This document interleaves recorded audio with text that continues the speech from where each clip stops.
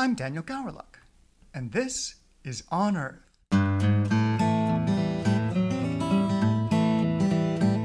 On Earth is brought to you by the Pacific Museum of Earth. In this podcast, we aim to show what it's like to be an Earth, ocean, or atmospheric scientist. There's a lot of diversity under that umbrella, and not all of our scientists wear lab coats. Today on Earth, we're talking to Dominique Weiss.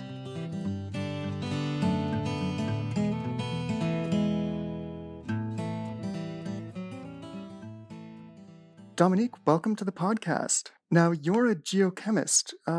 What is a geochemist? A geochemist is someone who is having fun with chemistry while also being able to work outside and enjoy the beautiful nature that our world is made about. Wonderful. That's a very poetic way of putting it. What did you study to become a geochemist? What's your background? My background is a little funny, a little convoluted. Although when I started, I ended up being on rails, and I wish I had taken more turns afterwards. But I wanted to be a medical doctor. And then I decided it was too long to study to be a medical doctor. When I went to register at the university, I debated between law and math. I registered in math. After 2 days, I decided the mathematicians had too narrow minds. I didn't go to law.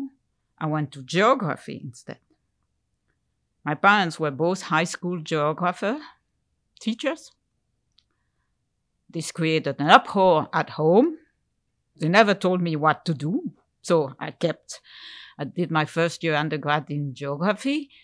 And then I decided I needed more option than being a high school teacher, which in Belgium was more or less the most common option of being a geographer. And I moved into geology. I moved into geology because by the time I had read a couple of books about oceanography, the oceans, one was Rachel Carlson, the other one was Planet Ocean. I don't remember the author. And in Belgium, to be an oceanographer, you had to do geology. We had a very famous oceanographer by the name of Wolast. And that's how I started. And then I continued in geology, enjoyed my undergrad, and kept moving on. Great. Did you do all your schooling in Belgium? Yes, the undergrad and then my thesis were done in Belgium. And then after that, I did a master in environmental science. So after my PhD, I know it doesn't make any sense, but that's what it was. And then I did the postdoc in Paris at IPGP, the Institut Physique du Globe, and then a postdoc at Caltech. And the two advisors for my postdoc studies were, at the time, the two most famous and most difficult geochemists. One was Claude Allègre, and the other one was Jerry Wasserburg. So I learned the hard way, but I'm very glad of the experience. When I was in the US, in California, I discovered the outdoors, and I really fell in love with the space. And I didn't want to go back. I didn't plan going back. But the Belgians came after me and offered me a permanent job in an institution equivalent to the CNRS in France. So in Belgium, it's called the FNRS, Fonds National de la Recherche Scientifique. You basically paid full time to do research. I couldn't turn that down, so I went back. And it kept going on from there. Wonderful. And how did you end up at UBC? Well, as many people know, I'm not somebody staying put. I always need a new challenge. I like doing interesting things. I also met my husband. Who at the time wasn't my husband, was Canadian, and opportunities developed at UBC, and either you jump it when you can or you miss a good chance. So I came with a Canadian Research Chair Tier 1. I have to say, and I say that 20 years later, because tomorrow, I think it's the 20th anniversary of us moving to UBC. If I had known what I was coming for, I probably would not have done it. And I'll happily explain that. The Pacific Center for Isotope and Geochemical Research, which I direct, is an amazing lab. It's now world-renowned. What I wasn't aware of is that I would end up running a business, meaning I have to raise the salaries of the whole support team, and the team is essential to make the facility operate as it is. It was incredibly difficult over the first few years, mostly because I arrived and discovered the financial mess, but mostly because it takes a while to find the ways a system works. And right now, for instance, I have to raise $1.2, $1.3 million a year to pay the salaries of the team.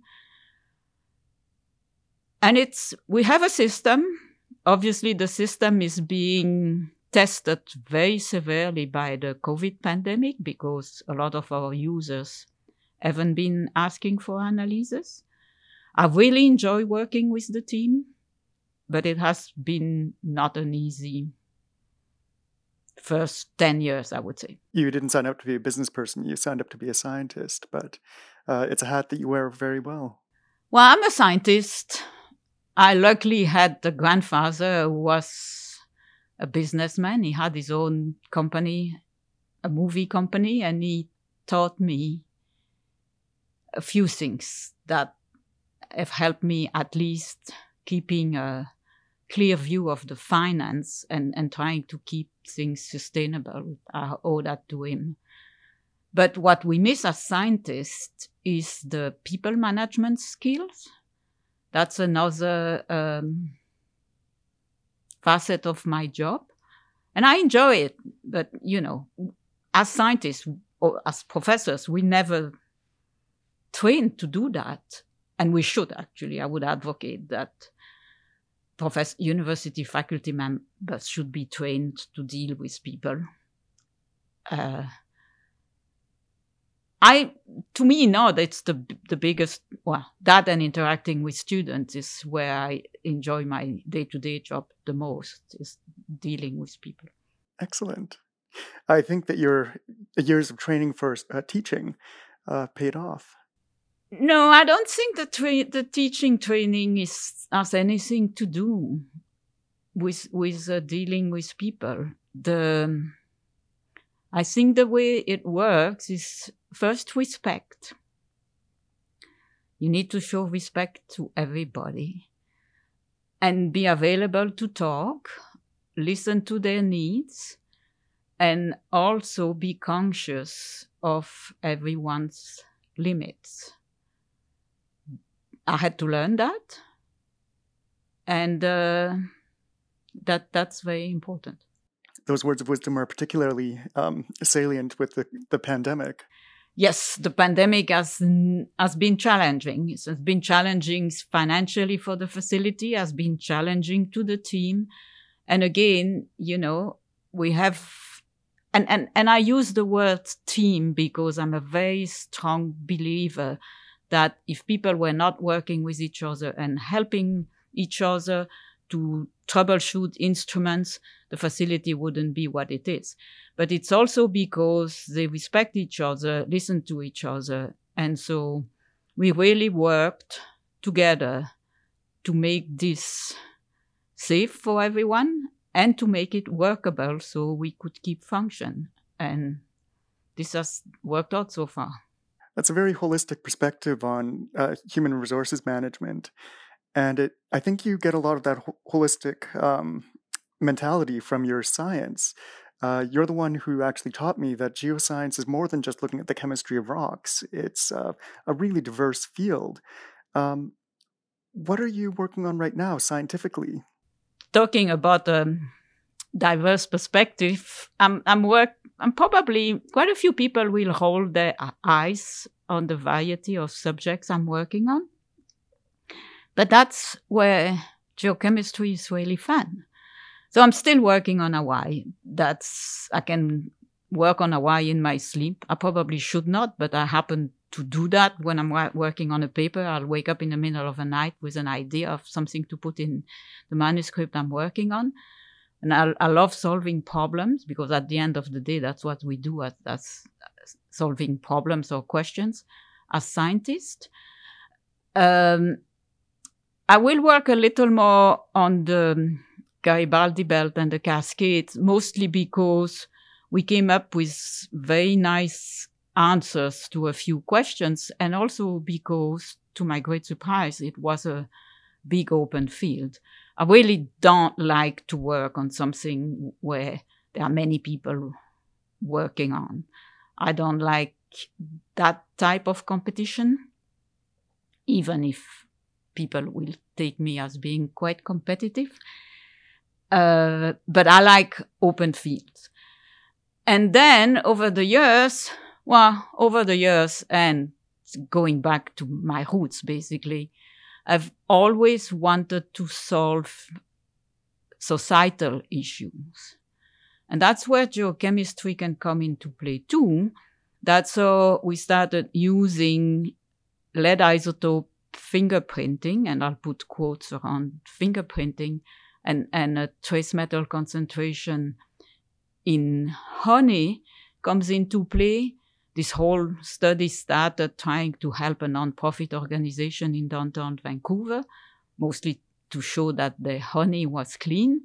Turns out that there were very interesting scientific questions behind that, as we observed different metal concentration depending on the location of the beehive, and also different lead isotopic signature.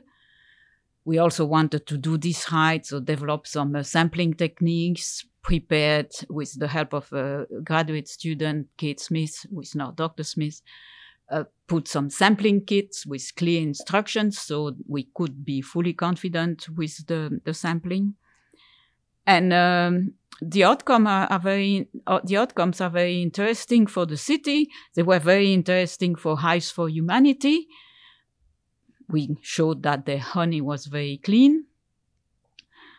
Now we apply the same techniques to salmon and other fish from the Pacific, mostly to assess potentially the migration patterns of the salmon, but most of the results will actually show us how high the lead and other metal levels are in the fish, and if we can put a correlation depending on the geography, where, like, if the salmon from the Arctic have the same metal levels than the salmon of the West Pacific, and so on. And we're comparing. I do that with two of my current students, Brooke and Jasmine.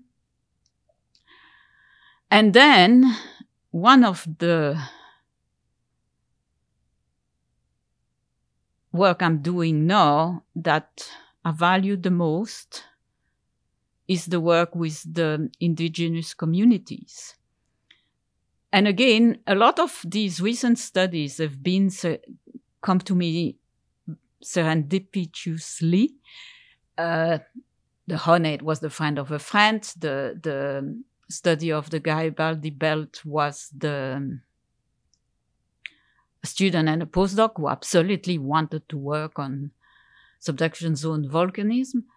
But all this to say is that with the data that we have on the volcanoes of the Pacific Northwest, we have the background levels that we use in the pollution studies, but we also have a very clear geographic trend in Canada that basically allows for us to know where a sample is coming from just on the basis of the lead isotopic analysis.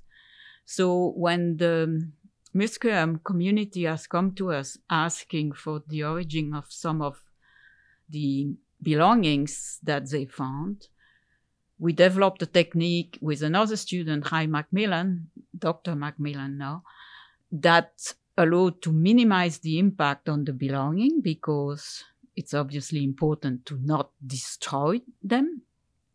and to assess where they were coming from. And doing that, we find out very interesting results, specifically that the transport and the trades were going way further than we could have anticipated originally. I still find that really interesting. All the aspects of your work. You're using salmon to track the point sources or the origins of different pollutions, and you're using that same science to help First Nations communities understand where their artifacts have come from. And that's also really helpful for museums too, who may have artifacts in their collections which the origin wasn't recorded. So that, congratulations. Well, that's the fun part of the job. That's why I like doing what I'm doing. And that's why I always tease the students in the third year geochemistry, introduction to geochemistry, saying, I'm going to show you that chemistry is fun. We can do really fun science and answer nice questions. And to come back to the museum, Rai actually has developed a protocol now that is used in the Museum of Anthropology, where he uses a portable XRF and can scan the object and basically assess some of the essential characteristics to help the curator know where they're coming from. And also, that's not the Museum of Anthropology, but there are some museums where they need to know if, and that's not what Rai is doing, but that's another application, if some of their collections are dangerous or not. And so you can assess if there is a lot of uranium or if there are other toxic metals that are released by the collection and that potentially should be curated differently. Absolutely, that's a huge concern, even for us, the safety of the minerals that we put on display. That's what you're working on right now. What would you say is your proudest discovery in the past of your career? That's a difficult answer.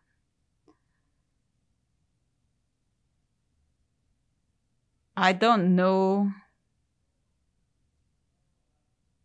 I can't say I'm proud of any discovery. I'm more proud of what I can do with my students and see them blossom and work together and write fun papers. Okay, there are a few things that where represent a milestone in my career. One is the thorough study of Hawaii and the discovery of the different composition between the volcanoes on the Lower Trent or on the Kea Trent and connect that to the source in the deep mantle. That was 11 or 12 years ago. Now this has taken a new life, sort of mostly because to resolve those questions, we can't do it alone with geochemistry. We need to do it in collaboration with other scientists, geophysicists, geodynamicists, mineral physicists. And that's something I really enjoy doing. It's bringing different perspectives. And for instance, I've been invited to write a review paper in Nature Reviews for the Earth and Environmental Science and on Hawaii. And I was asked, no, not on Hawaii, on the oceanic island basalts, Hawaii being obviously one of the biggest example. I was asked to put together a diverse team, and I have a team of co-authors of 10 other women. So people have already been confronted saying, that's not diverse. Well, all I can say is we're working very well together. I'm very proud of that team, and we enjoy working together, and we're having great fun working on this review paper. That's really cool. So you can actually figure out where or how deep the lava came from that made these rocks, right? It's an indirect evidence And that's where we need the geophysicist, although and the seismologist. I've been recently working, no outcome yet, but spending a fair amount of time with Barbara Romanovic, who is a world specialist in the seismology of the deep mantle. And we're trying to combine our approaches, because that's will be a very good example where 1 + 1 is way more than 2, and see how we can resolve these fundamental questions. The problem is, now the geochemist, we have the right resolution, but when you analyze the lava at the surface, we know it's coming from deep in the Earth's mantle. For a while, we think it's coming from all the way down from the core mantle boundary, but we don't have the proof. Barbara can use the geophysical data and model the anomalies in the deep mantle. They need a better resolution. It's getting there. The progress are very fast. They need more computing power. They need better data. Hawaii is not the best location for that, mostly because it's in the middle of nowhere. And so there is a lot of, the signal is not as clean as it could be. You're basically 6,000 kilometers away from anything. But it's a fun thing to do. Wonderful. That's really cool science. And I'm glad you're working with multiple different fields. That's always fun too. You mentioned that you're really proud of your grad students, and it comes through with the stories you tell. What do you look for when you're choosing your grad students? I think by now, the X minutes in the interview, you have an idea of what I'm looking for. I'm not looking for an average student. I like students who think out of the box, have their own personality, can take challenge, but most importantly, I love working with students who give me challenge. Recently, I had a couple of students who kept me on the tip of my toes. I won't say it was easy every day, but I just love working with them. One example is Lauren Harrison, who is now a postdoc at the United States Geological Survey. Sometimes she drove me nuts, but we did great things together. She graduated 4 years ago, I think. We're still working on projects together, and we're still having great fun because we stimulate each other, and that makes a big difference. Excellent. Diversity is really important, both intellectual diversity, but also personal diversity. I'm curious, do you identify as belonging to any underrepresented communities? And if so, has that affected your research or your career? If I say no, that as a woman, I belong in the underrepresented community, people will smile and say this is not true. Well, I'm not young, I'm not young anymore. When I started, most of the places I went, I ended up being the only woman among many men. And sometimes it was positive, but sometimes it was not positive. I learned a lot. But I would say it made my career more difficult than I would have anticipated. I never thought about that ahead of time. I had an amazing opportunity. Actually, I had two amazing opportunities. I had many amazing opportunities, but two relevant to this. The first was a very positive opportunity, is that I was hired by the European Union in the early 90s, I think, to be part of a panel that was triggered by Edith Cresson. And the panel was basically to assess the situation of women in science in Europe, in the member countries of the European Union. And we were representing various fields, and there was one representative by country. And to me, it was an eye-opener, because what was interesting, what I learned, it's going to sound obvious to everybody, but, was still young at the time, it's that every woman in any country, any field had encountered the same difficulties and the same challenge that I did in the Little Belgium. I shouldn't call it the Little Belgium, but it's a very small country. Interacting with that team for 3 years, we produced an amazing report, was an eye-opener for me. I also had the opportunity to meet with fascinating people, very rich people humanly, and learn all kinds of things. The other experience I had is that the first time I went on the Kerguelen archipelago in the middle of the Indian Ocean, I was the only woman with 120 Frenchmen. So when you get there, you're dropped off by the boat. The boat goes away, the supply boat goes away, and you're stuck there until the next rotation of the boat, which is anytime between 6 to 10 weeks. So I ended up in this very remote part of the world, which I loved. It's beautiful because we did field work in areas where clearly nobody had ever set a foot. And I had 2 very good companions on the field, but where things were very difficult was at the base, where being the only woman and also being among men who had not seen a woman in person for 8 to 10 months turned out to be challenging.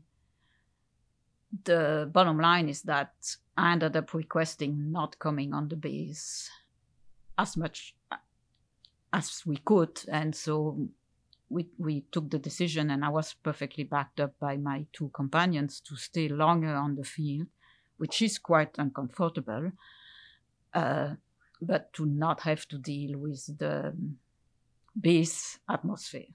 That does sound really challenging. Are things getting better? Well, I haven't been in that situation anymore. I don't think there are many situations like that anymore. But, I mean, where it would be one woman with 120 Frenchmen. But from what we have seen recently, the picture of a scientist, there is still a very long way to go. And there are many people who negate that situation, say, oh, this is a thing of the past. It is not a thing of the past. Men are men, women are women, and we have a long way to go. Sorry, I've been jumping around in the questions. I just want to make sure I got that last story. There is one thing I can follow up. Yeah, go ahead. On this and connecting with students and working with them is the story of the red boots. This all came about because I had this amazing pair of Asolo red hiking boots. And everybody teased me about my red boots, which I have to wear because I have a metal hip and so I'm more stable with hiking boots. But it's also coming down to putting your foot down. And this started probably 10 years ago. And it's a joke among my students and about my friends is, well, Dominique and her red boots. But my students know how to put red boots on, and it's an image. But also what I mean, it's to stand for themselves and to make sure that principles are respected. And even if it starts with a joke, it's a nice image, and it's important. Despite this difficult situation where I had been, I always stood up for myself, including putting my hand in the face of a couple of men. And that was not in Kerguelen. One was in Kerguelen, but the other ones were not in Kerguelen. Luckily, I never had to severe consequences about that, but I wouldn't do it differently anyway. I can't do it differently. So it's that's what it is. Excellent. And speaking of students, if anyone's listening right now and wants to follow you into geochemistry, what courses or experience would you recommend they pursue? Well, you can come to geochemistry from many directions. like among the students I've had, some are geologists, some are environmental scientists. I had a chemist, an archaeologist. As long as you can handle a little bit of chemistry, but again, fun chemistry, and you're not afraid of being clean, because that's essential. We work at levels that are very, very low in terms of concentrations. And basically, anything we do has the potential to contaminate our analyses. That's why the PCIGR facility has the labs it has. The labs are epi-filtered, which are called absolute filters. Basically, it means you eliminate as much as possible particles from the environment to have clean air.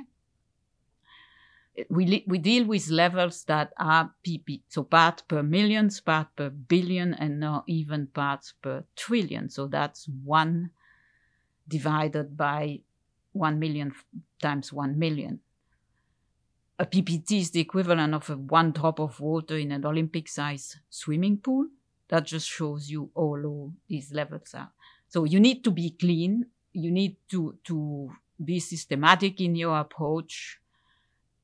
But it's actually another fun challenge, especially when there is a problem of contamination. It's to try to identify where it's coming from.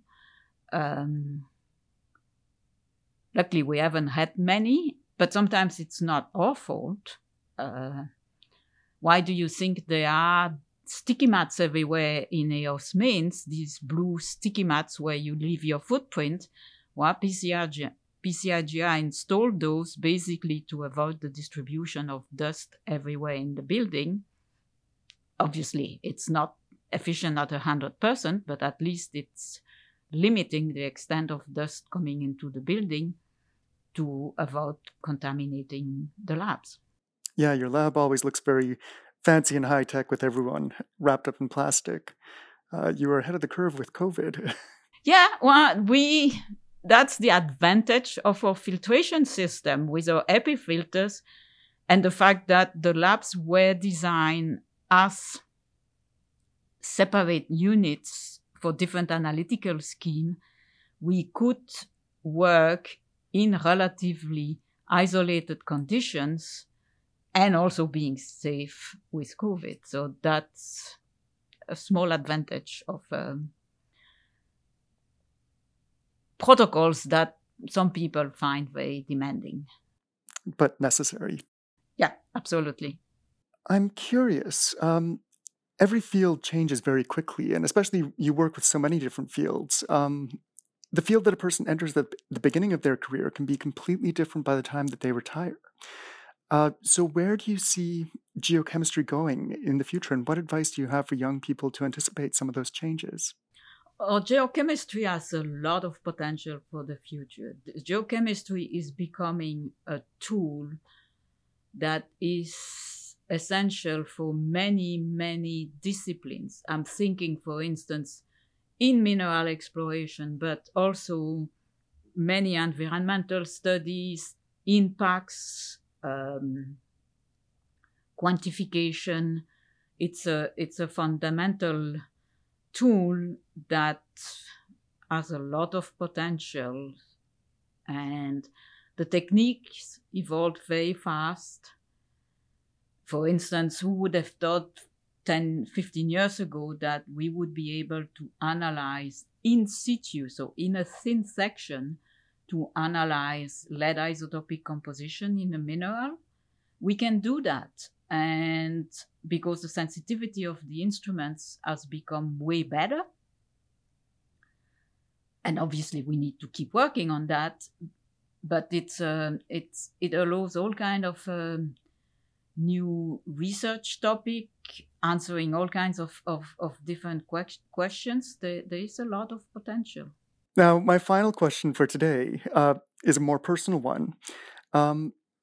You've had a very long career and done some excellent things. What would you like to have as your legacy when you retire, if you ever retire? Oh, yes, I'll retire because I have other things to do in my life. As you know, I love photography. It's my hobby, and I would like to push it further. That doesn't mean I will retire tomorrow.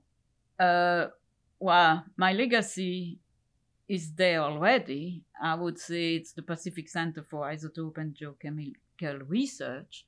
And what I want to guarantee and secure for when I retire is the future of PCIGR, so that it's a world-renowned facility.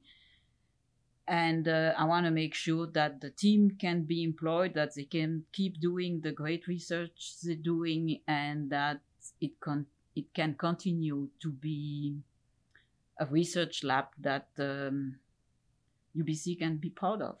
I would add to that you've also got a large group of students who can thank you for getting their careers started. Oh yeah, and we keep in touch and interact. I mean, they reach out at birthdays, Christmas, whatever celebration. They also reach out when they need an advice or a letter, or they have a question. And that's obviously, I don't see it as a legacy, but it is clearly a legacy. But they're all their own human being, and that's what I love seeing. It's them being successful in whatever they do. It doesn't have to be a scientific career. And being happy. Excellent. Well, Dominique, those are all the questions I have for today. You forgot one. I did forget one? Yeah, no, it's not a criticism, but it's because it's one that made me think about, is who are my scientific heroes. And my scientific heroes are Marie Curie and Claire Patterson. Marie Curie, it's very obvious, she discovered radioactivity, and then later on in her life, she applied science for the benefit of the humanity to her own health's detriment, and enough said. The other one is Claire Patterson. Claire Patterson is the scientist who first had a brilliant idea on how to date the age of the Earth. And he did that in 1956. It was a brilliant idea. And for that, he used lead isotopes. But doing that, Claire Patterson also had terrible analytical issues in the mid-60s. His data was not perfectly reproducible, and he couldn't figure out why. And so he did a lot of investigation. And doing that, he put his finger on a major pollution issue, which was the lead released into the environment because of its addition to cars. And that was a worldwide problem because lead was added to gasoline everywhere in the world as an anti-knock. And lead, being relatively volatile, has been distributed everywhere in the environment. We still find now the lead, we call it legacy lead, that was released because of the gasoline. It's through the work of Claire Patterson and his colleagues who ended up studying fish in the Pacific, Peruvian bones that were human bones that were 2,500 years old. He even went all the way to Antarctica, where he proved that the increased lead levels were related to gasoline. So he went on a campaign. He was vilified by the gas companies. But through his tenacity and his careful work, he managed to prove to the authorities, the right authorities, whatever they were, that this was a major issue, and that's how we ended up stopping adding lead to gasoline in the 90s. And so he was a bit of an original, and there's a very funny Cosmos series, which is called The Clean Room, showing Claire Patterson in his clean room and what he did. But he's the path of his career from dating the Earth, giving the first absolute age of the Earth at 4.56 billion years, which is still valid now, to the environmental studies, and this whole body of work is fascinating. I had the opportunity to meet him as a young postdoc at Caltech, and he wasn't an easy guy, but he was definitely fascinating. That's an amazing story, trying to figure out the history of the planet leading to the banning of adding lead to gasoline. I love those stories with science. Yeah, that's what makes our science fun. And your science in particular is fun and useful. That's what I try to do. Well, thank you for sharing that. Thank you for sharing all of your stories and experiences. No, thank you. Did I miss anything else? Well, maybe, but I don't remember, so that's fine. And thank you very much for having me. That was fun. Thank you. Or should I say merci? Merci. Avec plaisir.